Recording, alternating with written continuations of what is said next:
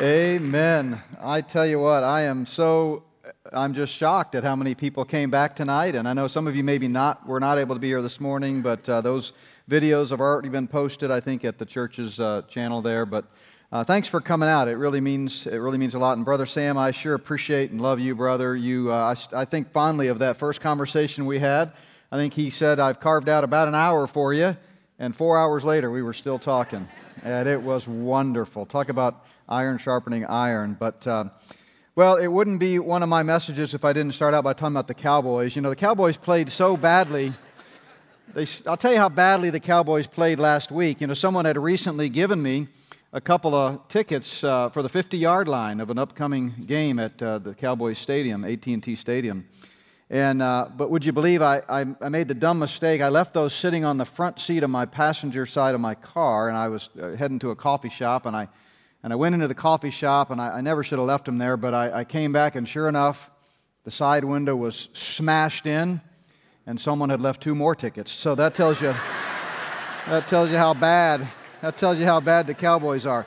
All right, so if you are here this morning, I want to apologize. I know I talked a little bit slowly this morning, but tonight I'm going to have to speed it up a little bit if we're going to get it all in. So I'll try to speed it up a little bit if I can. So the key passage that I want to begin with is Matthew 16, where Jesus is talking to the Pharisees, the scribes, the unbelieving Jewish leaders of the first century, and rebuking them because they weren't paying attention to the signs of the times. And I think the same caution applies to us today.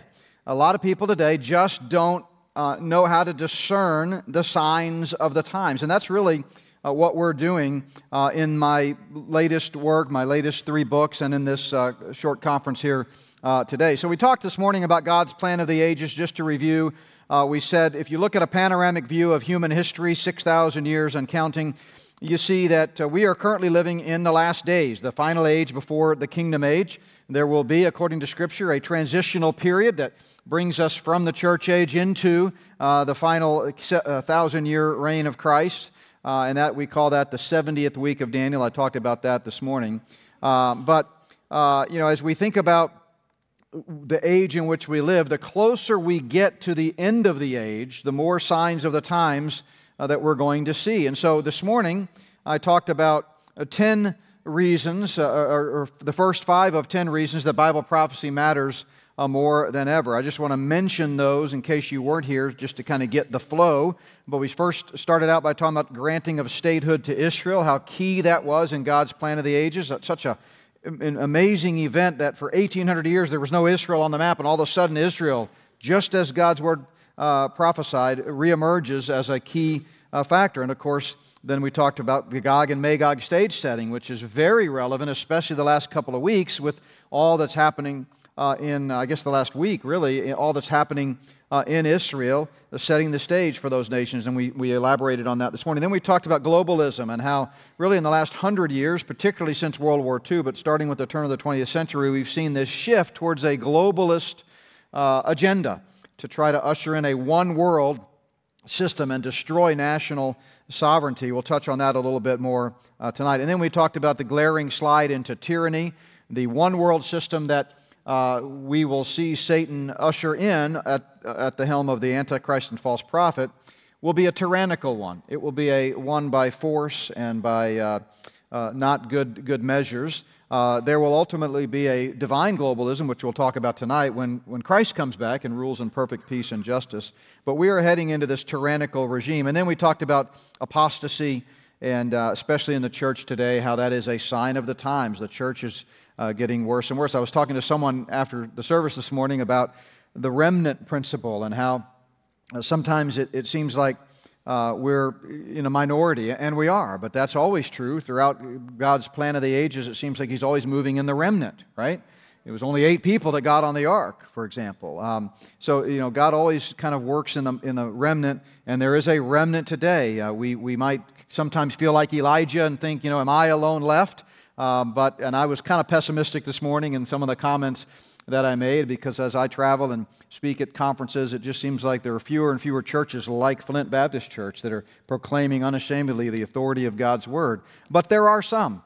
But we are the remnant. We are the minority. We need to remember that. So we want to pick up tonight with number 6, and that is the Great Satanic Reset. You know, if you haven't been paying attention, the decade of the 2020s really started with some pretty rough sledding, did it not? And all of the major outlets were talking about how this is a great reset. Time magazine, for example, had this picture on their cover talking about how the whole world is being restructured. Major news outlets and key world figures were suggesting that we start using BC before COVID and AC after COVID or Corona to reckon time. The New York Times had that article. The Financial Times of London had a very similar article. Sometimes events happen so fast that their effects are upon us before we realize what's even happening. And here we are in this new normal 3 years later, and it's almost hard to imagine what life was like in 2019. Michelle Bachmann, during an interview with Jan Markell on Understanding the Times, said, "We are literally watching the twilight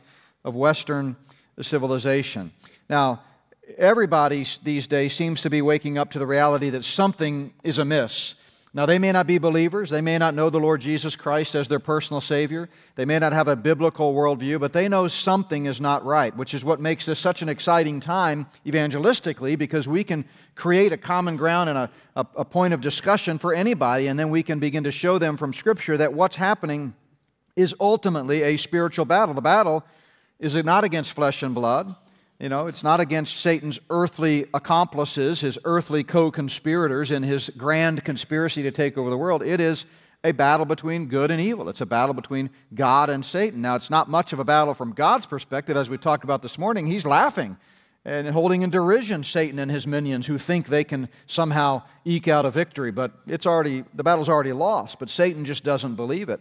But in the meantime, in the run-up to the rapture and the tribulation period, what we see happening, we need to remember ultimately, is a battle in the spiritual realm. And when things are heating up on earth, which there's no question they are, that always means they're heating up in the unseen realm. They're heating up in the spiritual realm. And that's why Paul reminds us that our battle is against principalities and powers and the rulers of the darkness of this age and against spiritual hosts of wickedness in the heavenly places. So the Great Reset is really the Luciferian endgame. This is their plan. Now, they've had other plans before, and as I said this morning, there's no guarantee that this plan's going to actually be what ushers us into the end times biblical prophecy. God's the ultimate arbiter of the timetable, and He may decide, no, we're not ready yet.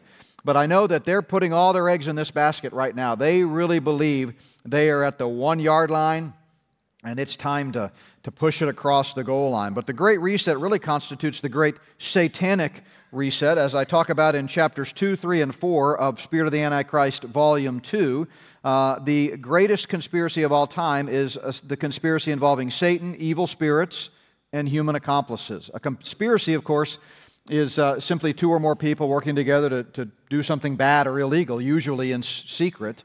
So the greatest conspiracy of all, which the Bible talks about, is the grand Luciferian conspiracy. That's their term for it. It's also a biblical term from Isaiah 14.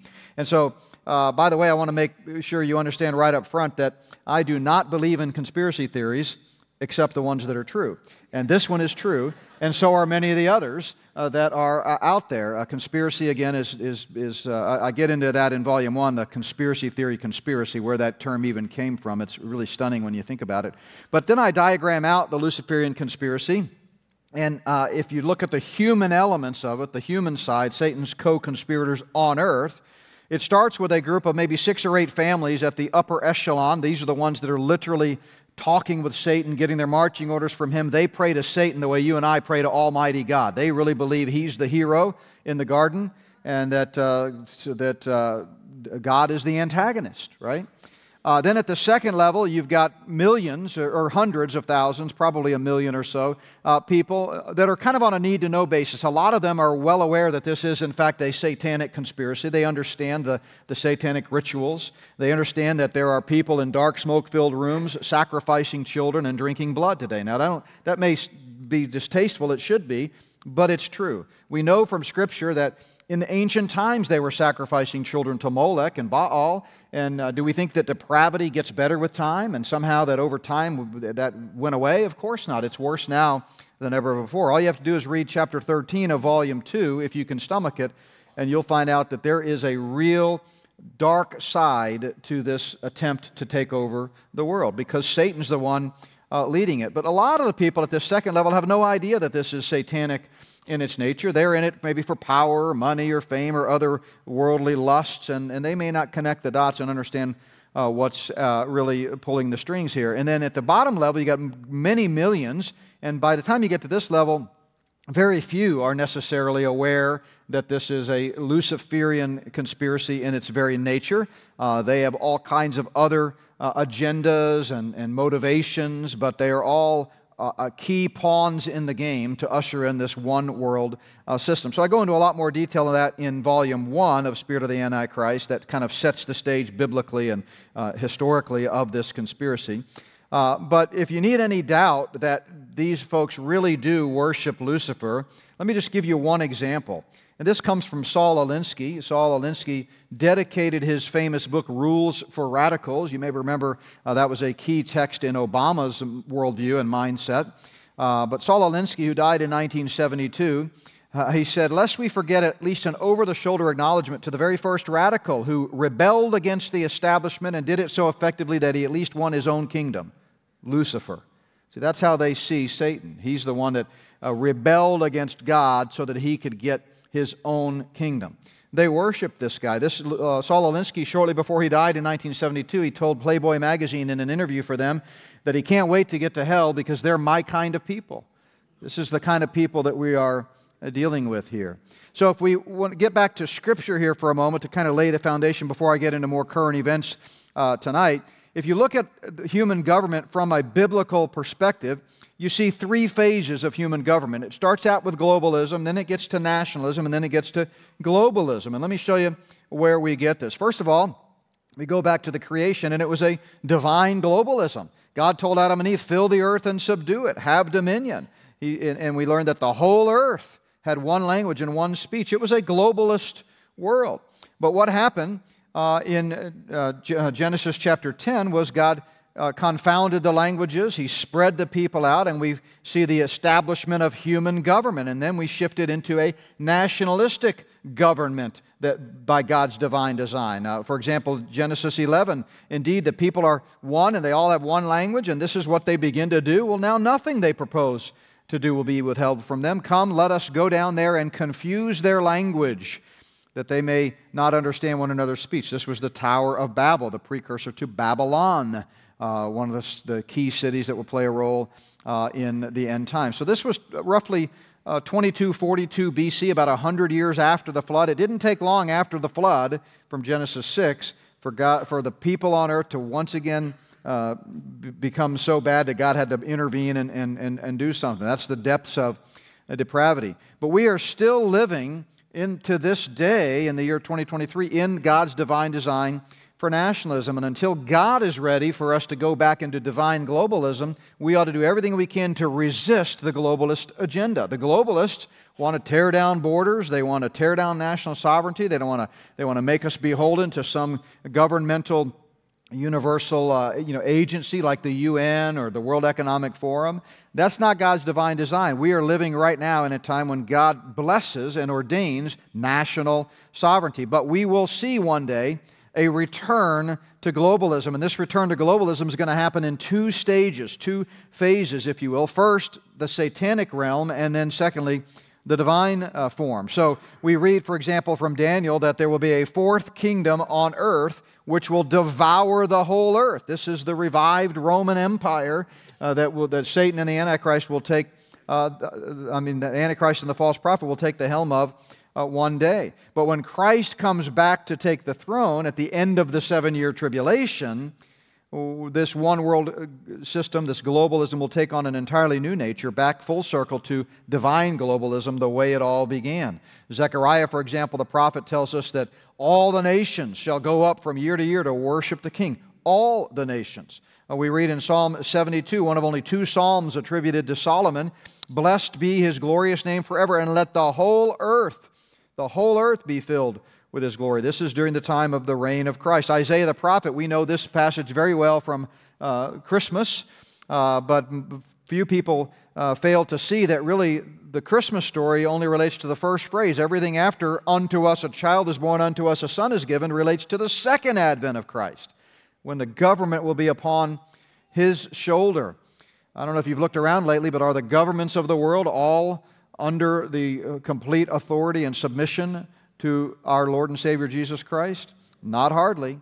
Prophet Isaiah goes on to say, of the increase of His government and peace there will be no end. So we are coming to an age of divine globalism. So if I overlay this, this human government, biblically speaking, on the God's plan of the ages, it would look like this. It started with globalism up until the time of the Tower of Babel, and then we got into nationalism, and then someday we will return once again to globalism, rightly so. But right now, the whole world lies under the sway of the wicked one, and I really believe, as I look at the signs of the times, as Jesus told us to, that we are teetering right on the brink of this shift from nationalism to the first phase of globalism, which of course is that satanic phase. So let's take a look at some of Satan's earthly accomplices and how they fit in to all of this. I won't take the time to work through the whole passage again. We did that this morning.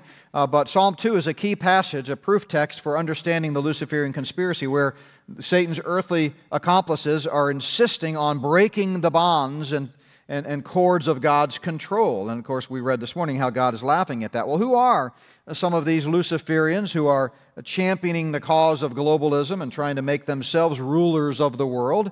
Well, let's take a look at one that you may be familiar with, but you may not really know his true worldview, and that is Walter Cronkite. Here's a 26-second clip of Cronkite speaking at the World Federalist Association Global Governance Award. He was receiving the Global Governance Award from the World Federalist Association. And he actually, in this clip, mocks conservative evangelicals, and that's you and me, by the way, who think that only Christ should preside over a one-world government. Listen to what he says. The leader at large has written in a book a few years ago that we should have a world government, but only when the Messiah arrives. He wrote, any attempt to achieve world order before that time must be the work of the devil. Well, join me. I'm glad to sit here at the right hand of Satan. Well, join me. I'm glad to sit here at the right hand of Satan. And did you hear how all of the elites in the audience there just laughed mockingly when he quoted? He was quoting Pat Robertson. We may not agree with Pat Robertson on a lot of things, but he was just sort of the figurehead that came to Cronkite's mind when he's talking about those who think that Christ is going to be the only one who can reign properly over a one-world system. A little bit later in this ceremony, they piped in by video then First Lady Hillary Rodham Clinton, and listen to what she said.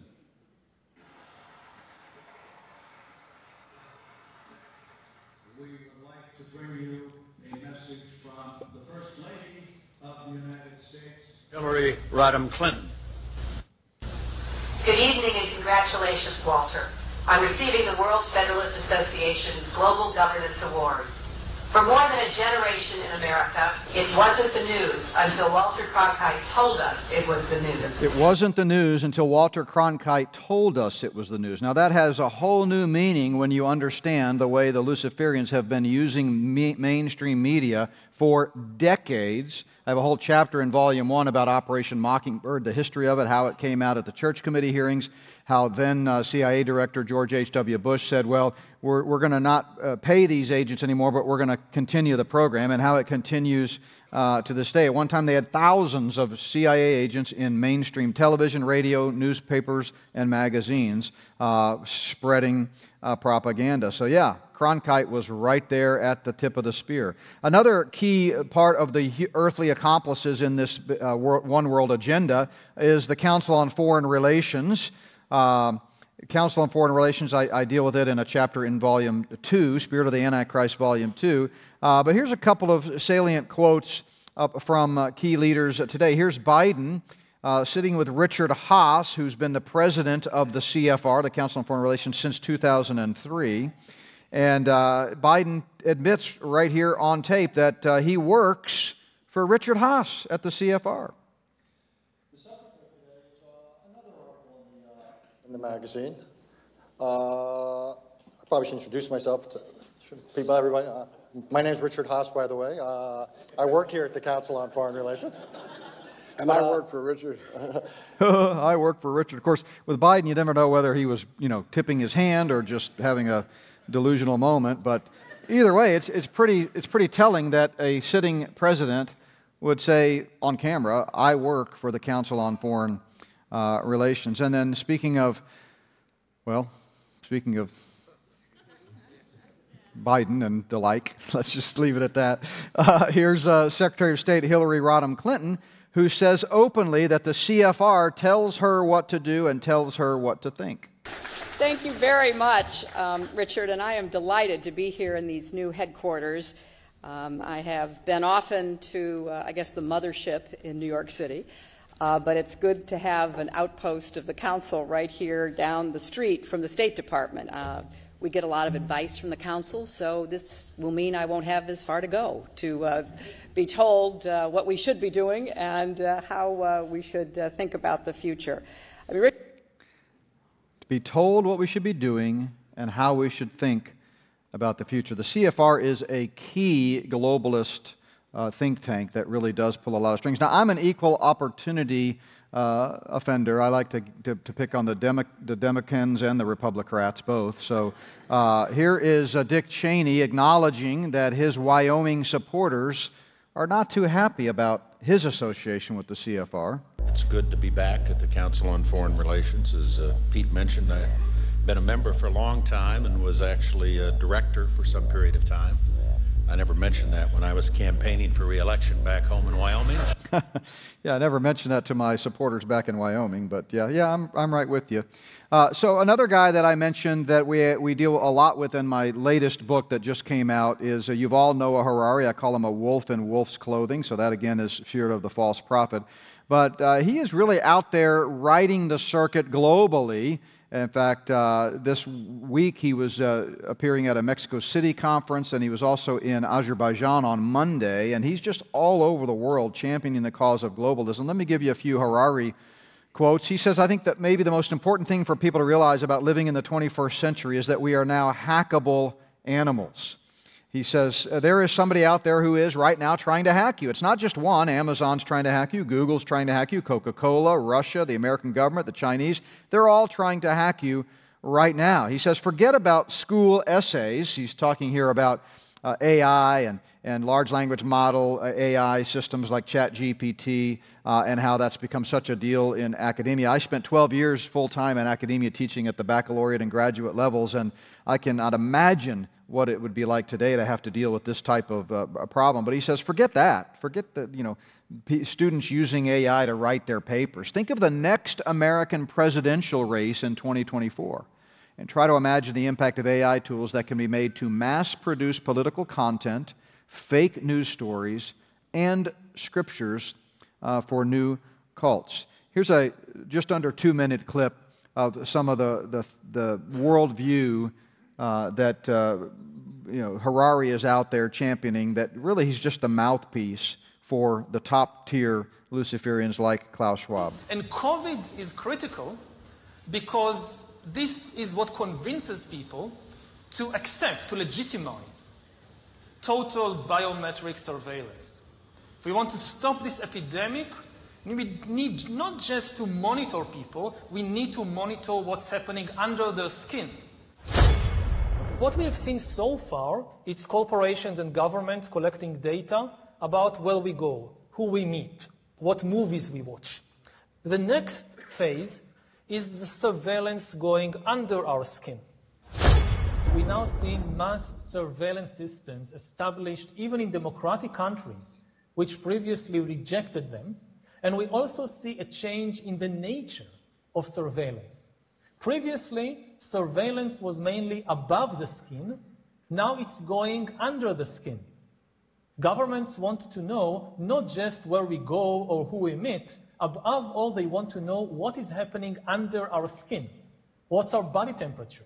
What's our blood pressure? What is our medical condition? Now humans are developing even bigger powers than ever before. We are really acquiring divine powers of creation and destruction. We are really upgrading humans into gods. We are acquiring, for instance, the power to re-engineer life. Humans are now hackable animals. You know, the whole idea that humans have, they have this soul or spirit and they have free will and nobody knows what's happening inside me. So whatever I choose, whether in the election or whether in the supermarket, this is my free will, that's over. I mean, all this story about Jesus rising from the dead and being the Son of God, this is fake news. Yeah, he's a real peach. But he's, that's the reason I talk so much about him in the new book. It's really stunning, some of the things that he's out there talking about. And he has an unbelievable following. It's just, I give all of the statistics in the book of the number of elites and just mainstream people that are following him. So let's move on to number 7 now. I love this subject, the growing space obsession.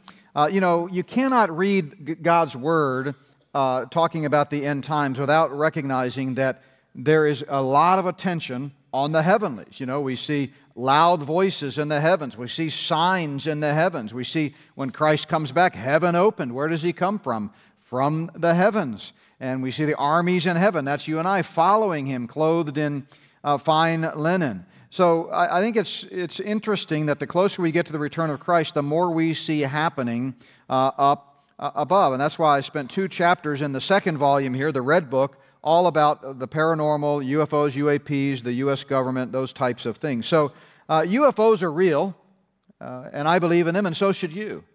Now, this shouldn't surprise you. This is a biblical reality. Now, UFOs are attested by millions of eyewitness accounts, secret government studies, congressional hearings, video and still photo evidence, entire government buildings filled with file cabinets containing documented substantiation, declassified documents, leaked reports, and more. So the question isn't whether UFOs are real. The question is, what are they? Well, I'll tell you what they're not. They're not little green men from Mars or other alien creatures from other planets. They are dimensional. They are unidentified creatures or visions from other dimensions, demonic dimensions, that is.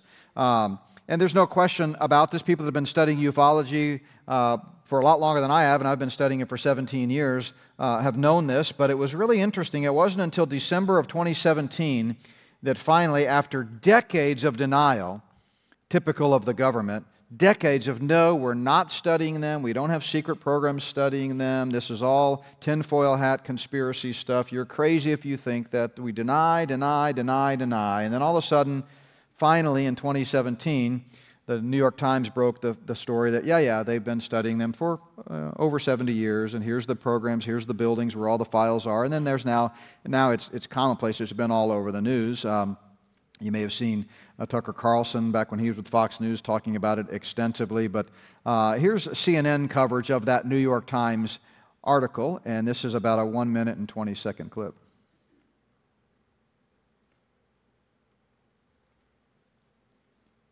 Whoops, am I losing my audio? Try it again. Well, I guess we're not supposed to play it. I'm not sure what.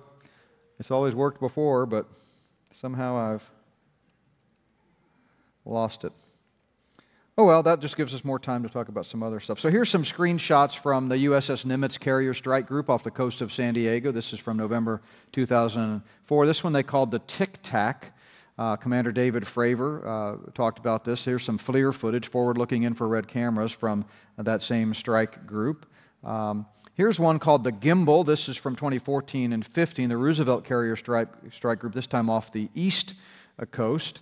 But these sightings these are not new. What's new is the government's admission of them.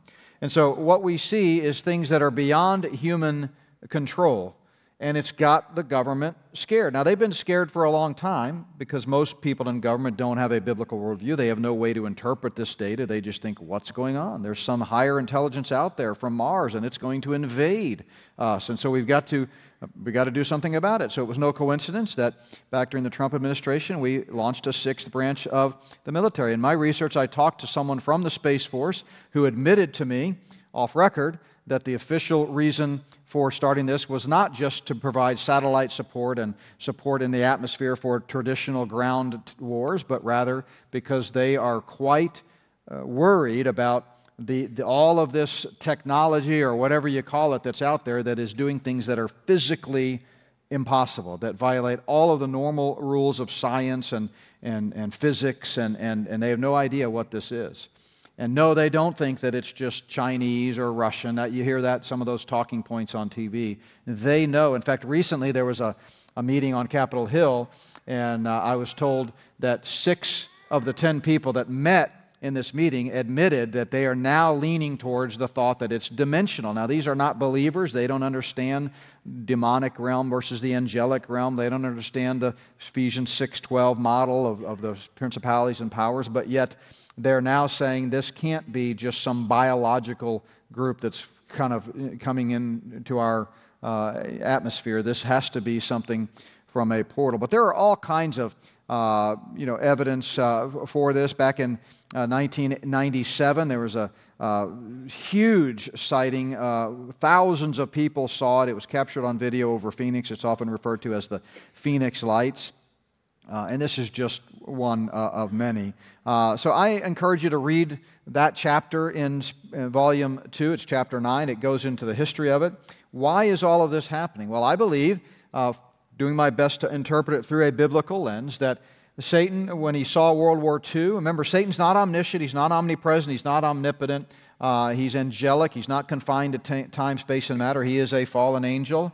And so the demonic realm is largely observing things that they see. So what did they see at the end of World War II? Well, they saw 2 massive atomic bombs. Well, that can be seen from way out there in outer space. So that got their attention. He sends out reconnaissance missions from his demons to go see what's going on. They begin to pick up on all this chatter about Israel. Sure enough, Israel becomes a nation again, and that gets his attention because Satan knows God's blueprint, which is that Israel, as we talked about this morning, takes center stage once again in the end times. And so Satan says, we're getting close, so now we need to do more. We need to ratchet this game up. And so that's when we see the dawn of the modern UFO era with Roswell, with Kenneth Arnold sightings in Washington that happened about 10 days apart, and I go into both of those in the book. I don't think that was an accident. In fact, if you really start to look into it, 1947, and really even before then, during the height of the war, you had the Foo Fighters and all kinds of other unexplainable phenomena that was happening in the skies. But really, from World War II, for the next 10 years is when we begin to see all kinds of things flourish. You had the big Washington, D.C. UFO flap. You had all kinds of examples that I give in the book, and I think that's demonic. I think Satan is readying his demonic realm for what comes next. And so I think we're seeing an intensification of this battle. And so, as I said, when things heat up on earth, which they clearly are, that means they're heating up in the heavenly. So, we had the U.S. Space Force, but Trump's by no means the first president to kind of play a role in this issue of, the growing space obsession. Here's a clip from Ronald Reagan from September 21st, 1987, during an address to the 42nd session of the UN General Assembly in New York. And listen to what Reagan said. In our obsession with antagonisms of the moment, we often forget how much unites all the members of humanity. Perhaps we need some outside universal threat to make us recognize this common bound. I occasionally think how quickly our differences worldwide would vanish if we were facing an alien threat from outside this world. Jimmy Carter, when he was campaigning, talked about his personal UFO sighting. It was the darndest thing I've ever seen. It was big, it changed colors, and it was about the size of the moon. We watched it for 10 minutes, but none of us could figure out what it was. One thing's for sure, I'll never make fun of people who say they've seen unidentified flying objects in the sky. If I become president, I'll make every piece of information this country has about UFO sightings available to the public and the scientists. I'm convinced that UFOs exist because I've seen one. I have a whole section in the chapter on UFOs about U.S. presidents and UFOs and their connection. That's some fascinating stuff in there. But another aspect of the growing space obsession is the private space travel now.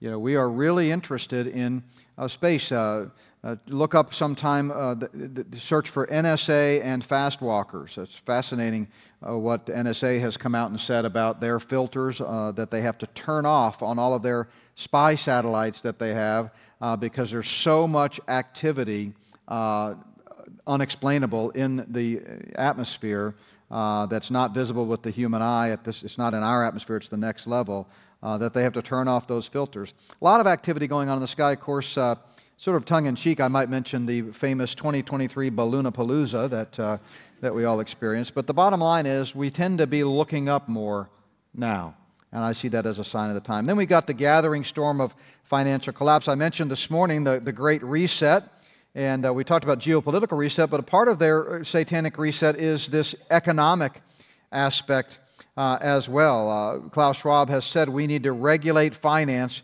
at the global level. We need changes in our economies. In fact, he comes right out and says in his latest book that just came out last year that cryptocurrencies could advance our environmental objectives and the policies that support them, and they could be used to accelerate the demise of the U.S. dollar. That's what they want to do. That's why they've said as part of their Agenda 2030, you'll own nothing and you'll be happy about it. So the economy is absolutely teetering on the brink. Every headline says the same thing everywhere you look. We are on life support, to be sure. It's just a matter of time when they're going to pull the plug.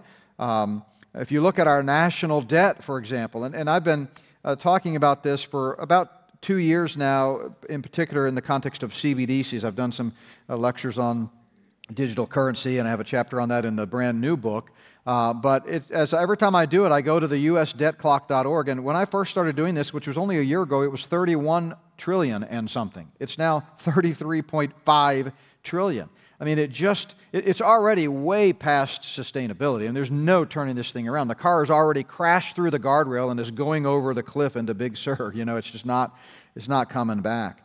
People just don't really seem to be able to understand the types of numbers that we're talking about here. It kind of reminds me of the famous quote by the late Senator Everett Dirksen from Illinois on the Congress floor. One time he said, quote, $1 billion here, $1 billion there, and pretty soon you're talking about real money. Well, yeah, you are talking about real money. You're talking about 33 trillion. We got inflation, we got food prices on the rise, beef prices on the rise, gas prices. I'm so thankful to be here in Texas where the gas prices are less than they are in Colorado, but they're still pretty bad. And then we could talk about government surveillance, police lockdowns, tyranny, global surveillance, all of these types of things that are a key facet of the Antichrist regime someday. And part of that is also going to be controlling the finances. So for the sake of time, let me shift into that. I wish I had more time to talk about the history of money in this country. I get into that in great detail in the new book. I hope you'll take the time to read that chapter. It's really fascinating. Nothing is as you perceive it. A lot of people don't realize that the Federal Reserve is no more federal than Federal Express. It's a privately owned bank owned by 6 families. And that's why every dollar bill that you pull out of your wallet, it says right on there, this is a debt instrument. It says this is a Federal Reserve note. It's a debt instrument. I love playing games with young people at fast food restaurants. I'll pull up to the drive-thru window, and that'll be $12.57. Oh, great! Do you take Federal Reserve notes? Oh no, we don't. Sorry. Or do you take Federal Reserve notes? Oh no, I need to check with my manager. I'll be right back. Yeah, no, it's a Federal Reserve note. It's not money, and so that's what they're trying to do with CBDC to make it all trackable. Remember, God's Word says that during the reign of the Antichrist and false prophet, no one's going to be able to buy or sell without government approval. So it's really a tool of total enslavement. Everything will be tokenized. When they control your money, they can control everything. So your carbon footprint will be tokenized. Your social credit score will be tokenized. Your medical status, how's your cholesterol? How's your blood sugar? Have you had too much coffee? Well, I'd be in trouble if they based my ability to spend money on that. Your water usage. They can tokenize everything, and they can control it instantly. It really is a full-spectrum planetary control. And they've been working towards this end for a long time. And I really believe, as I've studied this and try to piece together how it's going to play out, I really believe they're ready. They're just waiting on the right time. There's not anything else they need to do infrastructure-wise. They've got all of the digital currencies out there. It's kind of like throwing up your Christmas lights all across your yard. When you get them all where you want them, then you plug them all into one central power strip so you can turn them all off and on at the same time. I think that's what they're going to do at some point very soon. They're going to connect all of these different systems and then have a worldwide control grid. The only question is, will that happen before the rapture or after the rapture? And I think we need to be wise and be prepared for this cashless society. Here's Brian Moynihan, the president and CEO of Bank of America, admitting during a 2019 conference in New York that we want a cashless society. Last year, President Biden issued an executive order where he wanted several federal agencies to give a report on how they would roll out CBDCs. And the gist of it was, as they turned in their reports, they all said we need to completely re-engineer all of our financial and payment systems. Here's a speaker, Michael Evans, who's the president of the Alibaba Group. It's a Chinese multinational technology company. And he says in this clip that absolutely we're going to have an individual carbon footprint tracker. It's not quite here yet, but it's coming soon to a digital ID near you. Where are they traveling? How are they traveling? What are they eating? What are they consuming on the platform? So, individual carbon footprint tracker. Stay tuned. We don't have it operational yet, but this is something that we're working on. Not operational yet, but we're working on it. Tom Mutton, who's in charge of the CBDCs for the Bank of England, said they could be pretty beneficial in preventing activity which we see as socially harmful, right? Here's Augustine Carstens. This guy's really amazing. I have several quotes from him in the book, but he says, the key with a CBDC, central bank digital currency, is what a CBDC is. It's basically digital currency run by the privately owned central banks, is that the central bank would have absolute control on the rules and regulations that determine its use.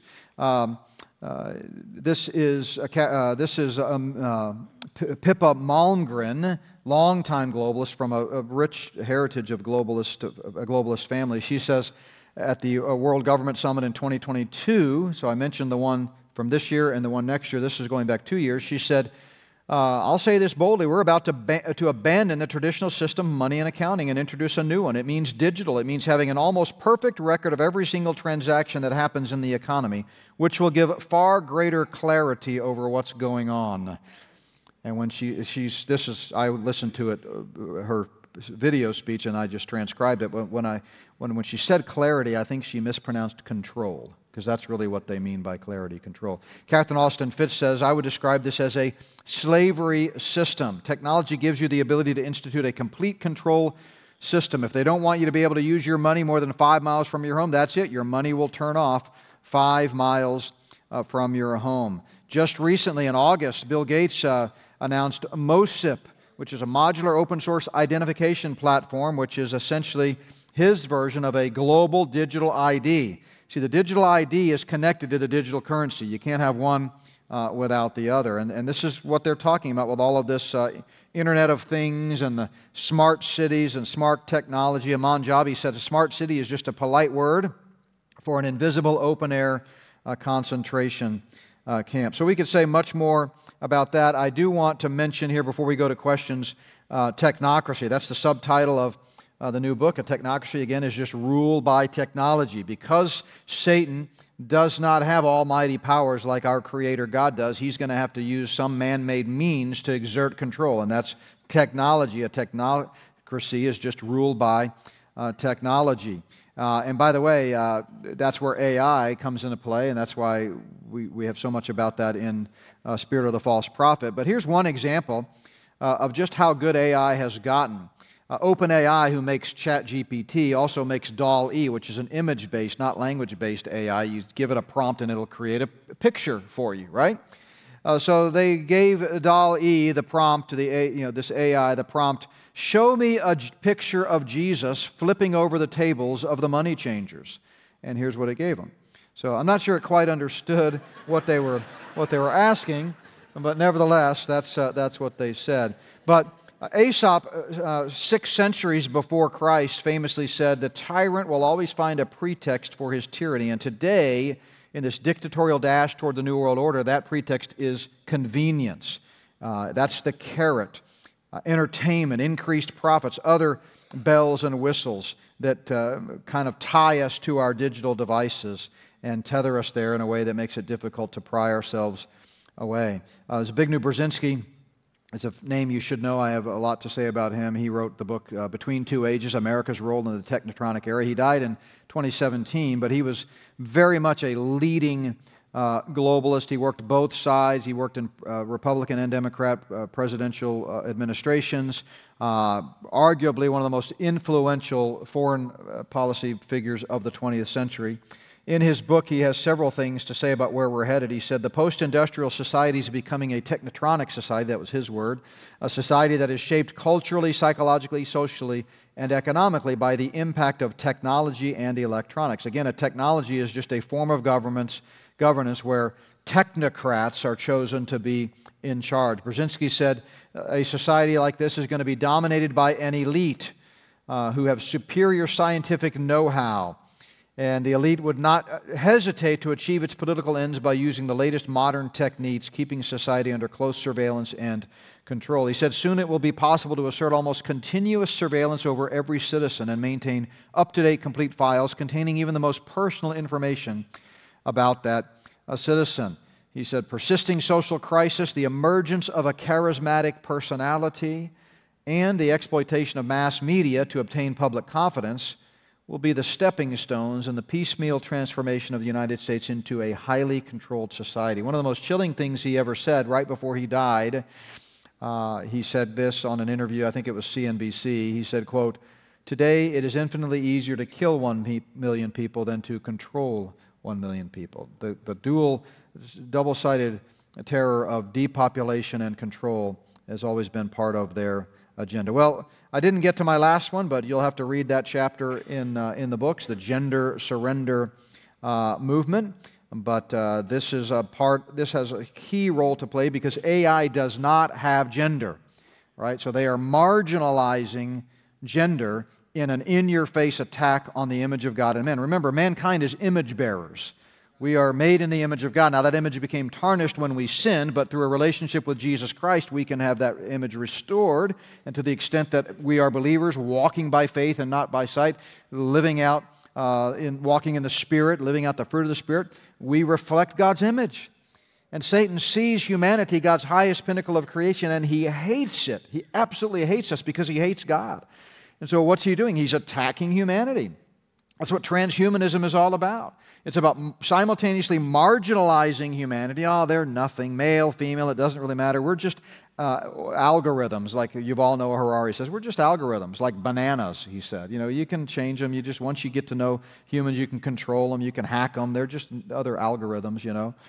So he's marginalizing us, but at the same time, he's trying to destroy us. That's what the trans movement is all about. So, I'll close with some encouragement here. So there they are, just to put them all on the screen.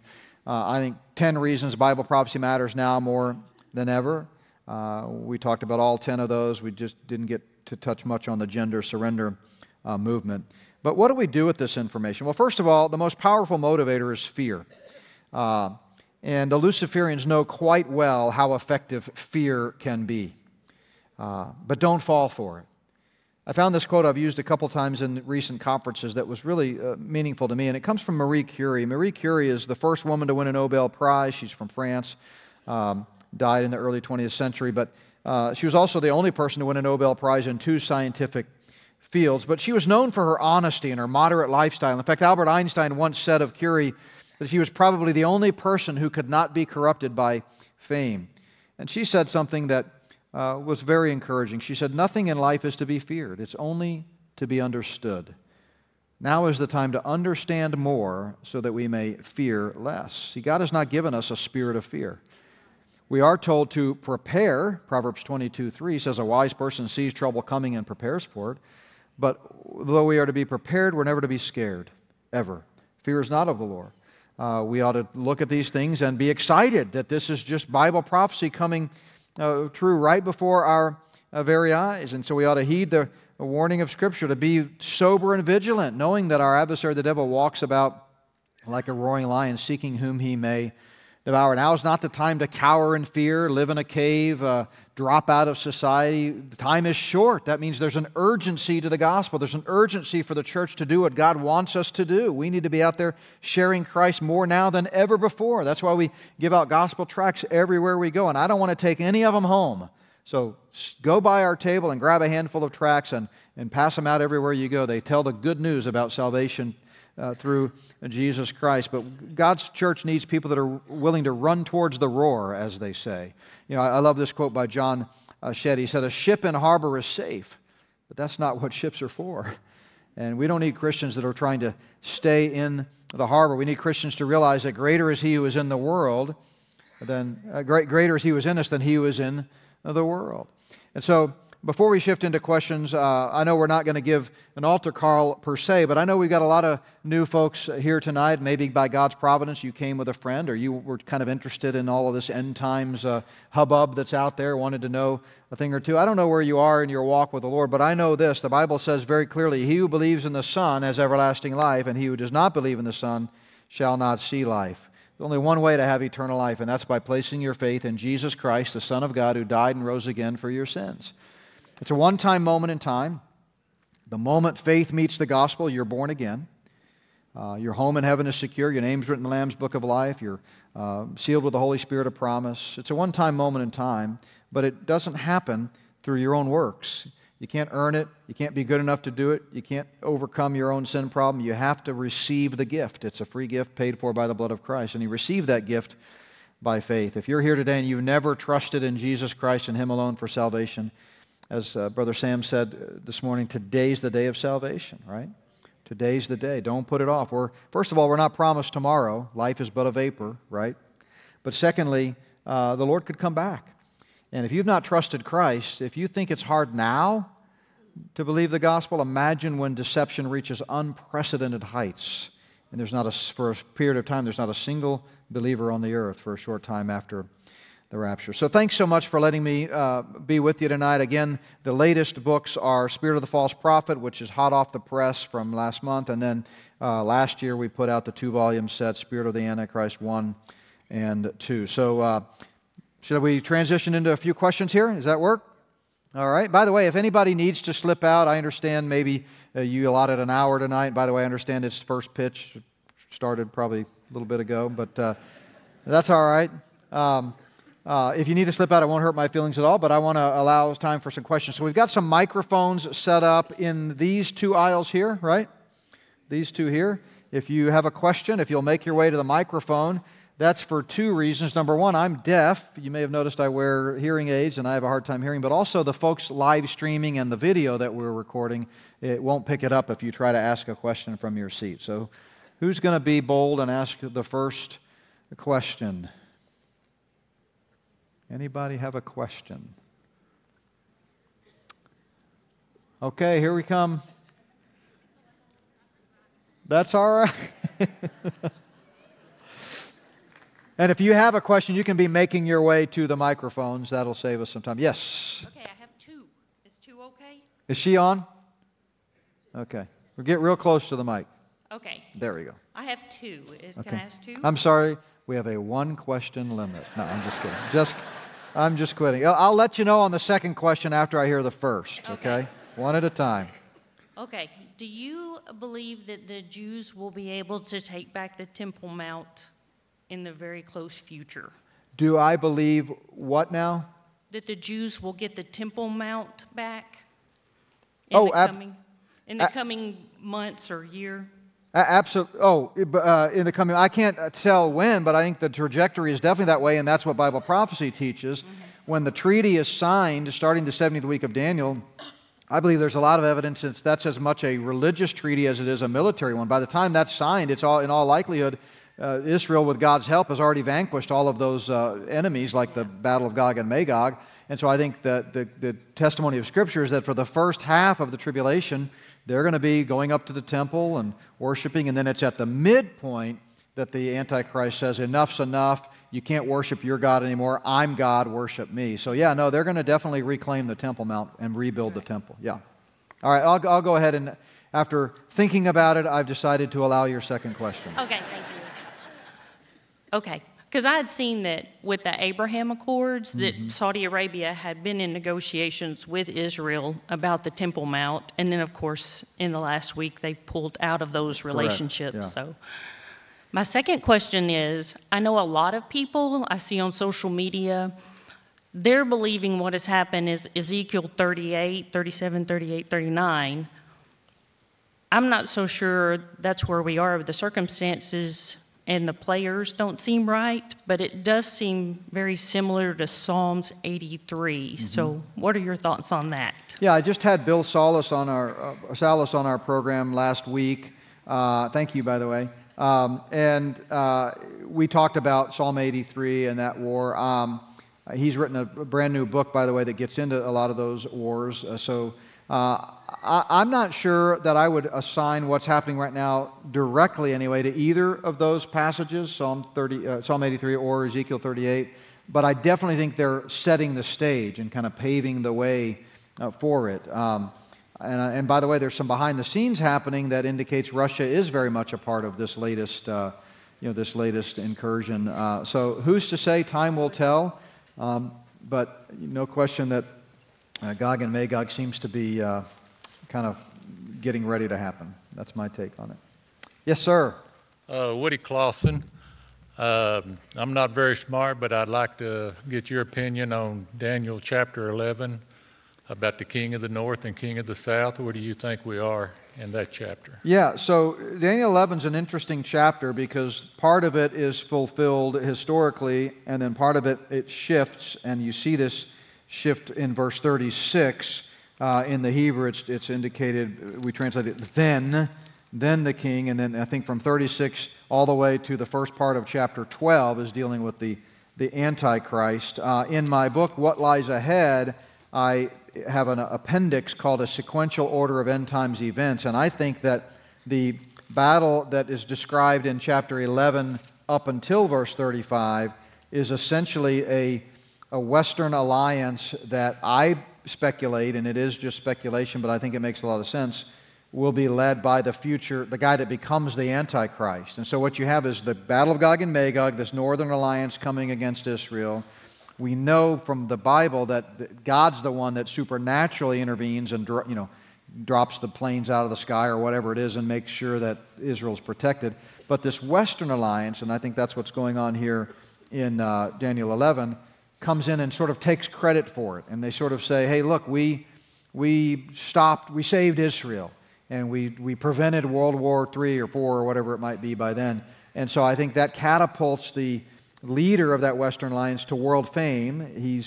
Everybody loves him and thinks of him as a hero, and that's what makes him the prime candidate for the Antichrist. But that's I think, just one way of several that we could connect the dots biblically, but that's my quick take on Daniel 11. But the book, What Lies Ahead, goes into more detail. I appreciate it. Hey, thank you so much. Yes, ma'am. Hi.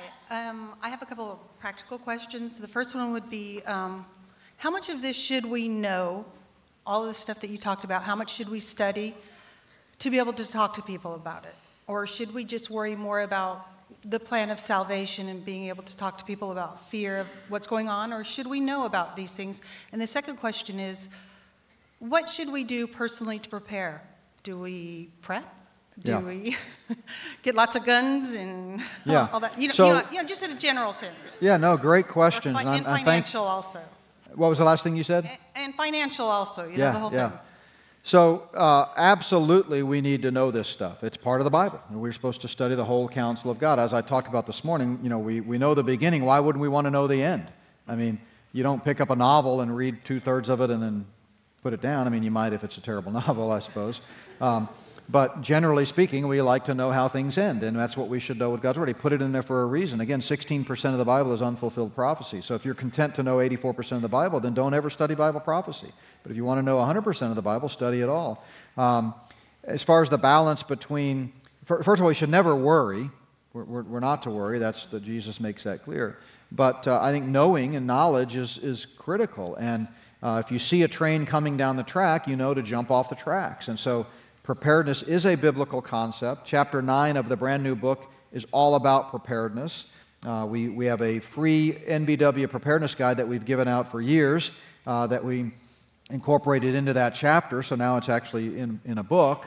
But if you don't want to buy the book, you can go to our website, click on the store, click on the free section. We have lots of free documents and free items there that you just put in your cart. You don't have to have a credit card. You get them and they get emailed right to you. But one of those, our most popular one, in fact, is the NBW Preparedness Guide. And so it talks about all kinds of things. It's 12 pages. It goes into different scenarios that we've run through, different ways to respond, whole lists of supplies, food, everything you can possibly think of to prepare. We need to be thinking in terms of the what-ifs of this world.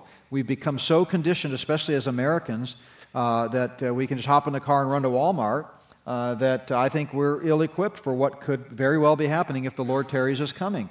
We need to go back to the pioneer days and the days of Little House on the Prairie and Ma and Pa as they headed west. And Pa set out in the morning, and if he didn't come back with a deer, you didn't eat that day. That was the way it worked. And the kids worked all day, and it was just that the way society was. So I think we need to think through the scenarios. Now, prepping doesn't mean dropping out of society. Just the opposite. It means eyes wide open. You keep doing what you're doing. You send your kids to school if college is what you have for them or they have for themselves. You go through life, you live your life, you pay your bills, you enjoy life, you share Christ with others, you try to be a light in this perverse generation, as the Apostle Paul said, but all the while knowing that at any moment the bottom could fall out. And when it does, if you've thought through it and made preparations, you're going to be way ahead of the game, and I think you'll be prepared for it. As far as finances, I'm not a financial advisor by any stretch, but I have talked a lot about it and studied it myself a lot, and my general principle, if you've followed our ministry, you've heard me say it 1,000 times, if you can't touch it, you don't own it. So if you cannot touch it, you don't own it, period. So if you're content to have your entire portfolio be in a series of dots and dashes or ones and zeros on a computer server somewhere, that's fine, but just be aware that someday you may wake up and log in and it'll all be gone. Because it's all digital, it's all not real. They can, with a few keystrokes, wipe it out. So I think you should, personally, I would be uncomfortable leaving more in a bank account or a digital portfolio than you're prepared to lose. I think you have to leave some there to function. You got to pay your bills. That's the way the world works right now.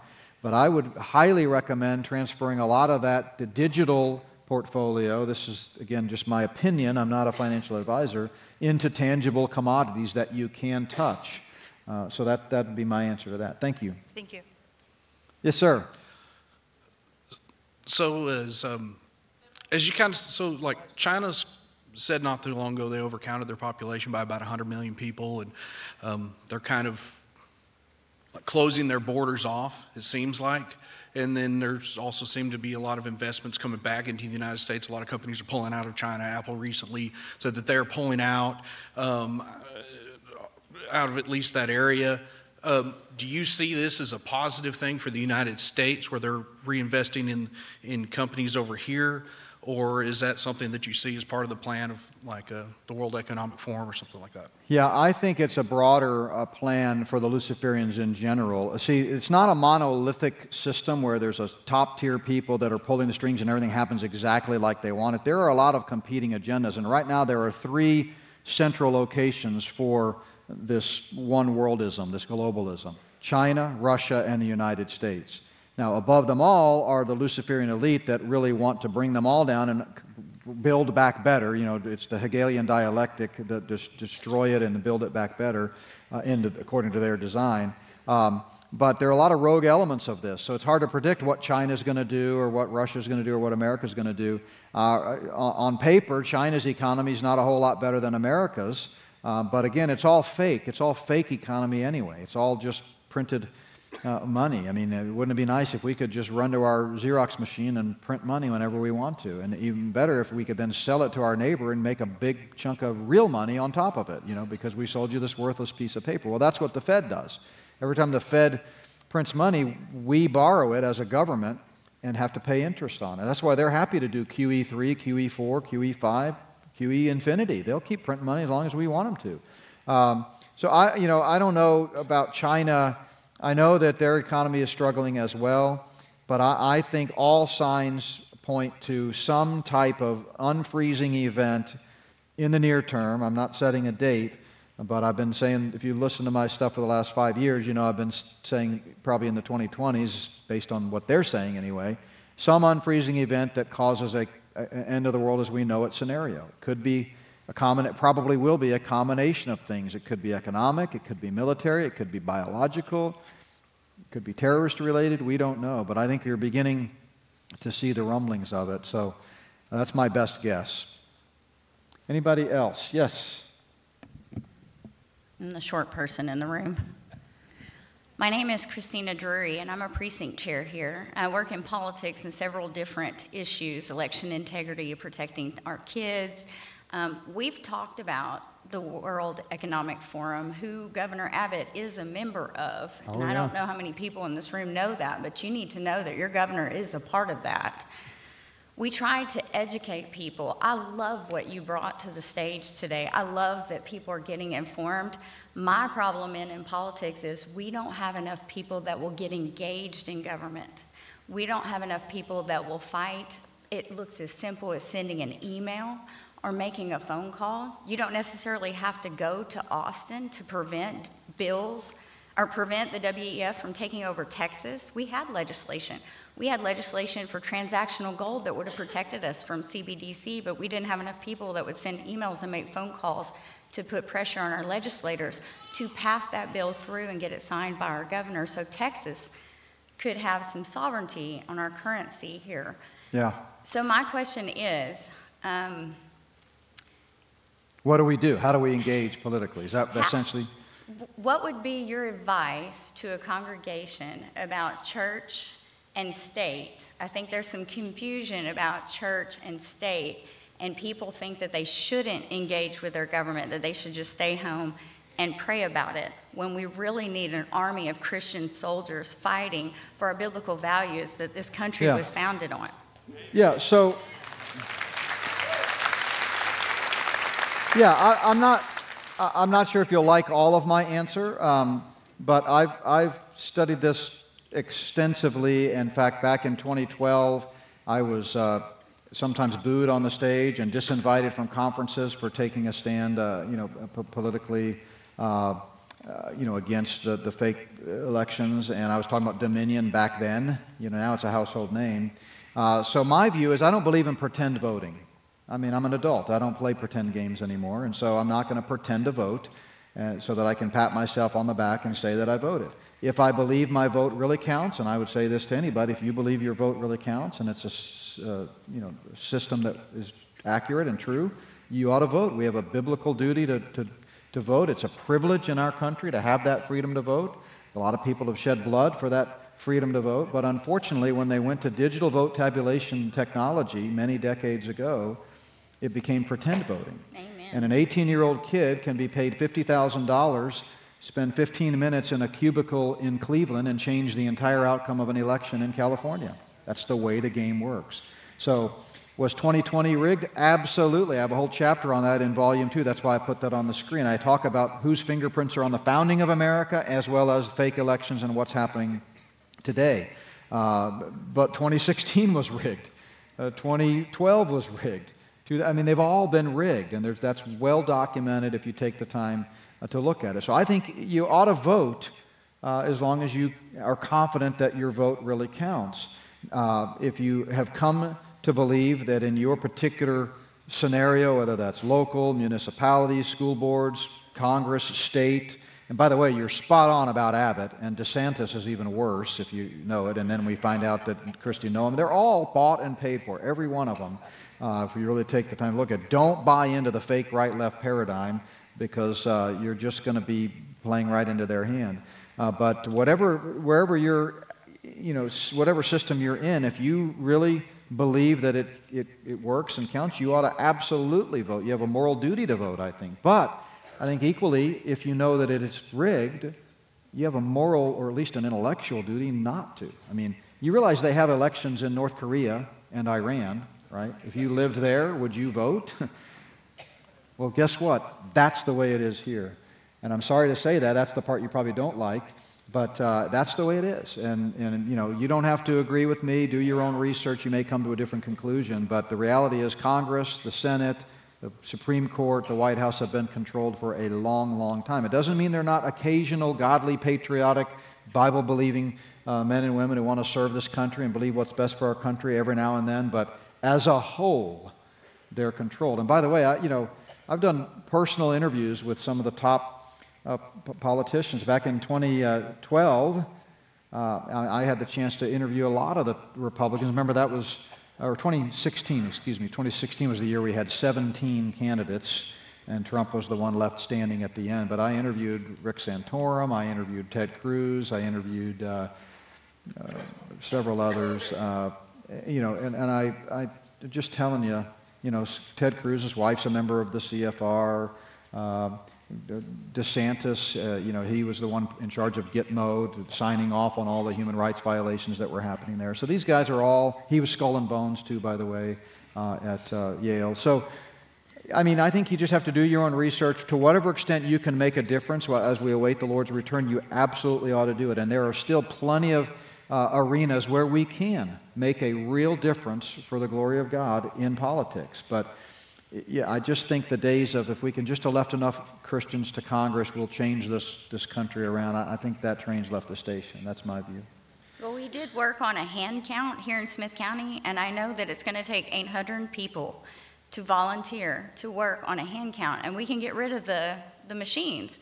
But getting people involved to engage and help towards Amen. those kind of efforts, that's where we have problems. So they did get rid of the machines, you said? No. We can get rid of them. Yeah, but no, we're going you to need need to. 800 Yeah. volunteers to come into polling locations. No, they and can't do that control counting. everything. You're right. There are other success stories like that. I've spoken at a lot of different groups and so forth. And so, yeah, there are success stories. So definitely if you can and you can stop the digital aspect of it, that's the answer. There's got to be a chain of custody of the ballots. There's got to be the provenance, all of that so that we can actually see the vote. Right now what we have are selections, not elections. You all dutifully go into the poll, you push a button or put in a card, and then you go home and you wait for CNN to tell you who won. And it's all predetermined. It's just who they tell you won, All right, last, do we have one person here and one there? So let's do two more questions. And then we'll start here and then here. With the recent events in Israel, it went through my mind that maybe the globalists were involved in that. I know that Hamas has the potential to do these things. They were heinous, the things that they did. However, it looks like there might have been some kind of an inside job. The military was sent to other borders and, Yeah, I have talked about that extensively this last week. I had Leo Hohmann on, and we both said the same thing. And he's an award-winning investigative journalist, been on all the major news networks. I know some people disagree. Amir Safari, for example, disagrees. I have an honest disagreement with him. I think he's dead wrong on this. This was absolutely an inside job. Yeah. I'd sooner believe in Santa Claus than think that somehow these maniacs on parachutes could hold at bay the IDF and catch them off guard. The IDF are some of the most prepared, technologically advanced military in the world. Probably either number one or two behind America. No Mossad, way. No way. This Mossad was knows absolutely everything. staged. Planned. There had to be an inside job to make it happen, and I think it's part of a bigger agenda. That's my opinion. So, Yes. Thank you. And do you think that they will ever let President Trump come back? They're so powerful. Well, I hate to say anything here at the end that would make you not like me, because I think you kind of like me right now. So I'm going to pass on commenting on Trump, but I do have part of me. Well, I don't even want to say that, but I do have a section in the volume 2, the Red Book, all about how does Donald Trump fit into all of this. I'd encourage you to read that. Yes, sir. Thank you. Thank you. I was just going to bring up. You bring up the Hegelian dialect. Bring up what now? The Hegelian dialect the you mentioned. Hegelian dialectic, yeah. And controlled opposition is something that is very real, and I just feel like the level of propaganda on most of the mainstream is so prevalent, and I think a lot of people don't quite realize just how much control is under, Satan himself, but these world organizations. Almost all the content that we're digesting, especially our kids. I mean, if you look who created Netflix and the people that were behind it, they're very smart.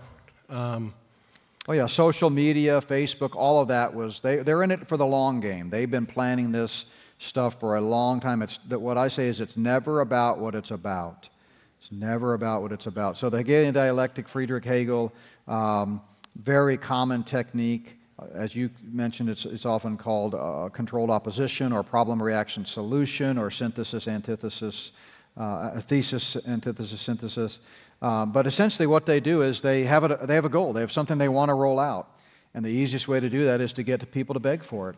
So they create a problem intentionally, knowing that we will have a predictable response. Please save us from the boogeyman. And then the way they save us from the boogeyman is by doing exactly what they wanted to do all along, but they got us to go along with it. So lots of examples of that. I have a whole chapter on the Hegelian dialectic in the first volume, the green one, volume 1, historic examples and so forth. So thank you very much for bringing that up. And I didn't get to it tonight. It was in the presentation, but I skipped over it. So we got to get into it anyway. So thank you. Thank you guys so much. I really, really appreciate it.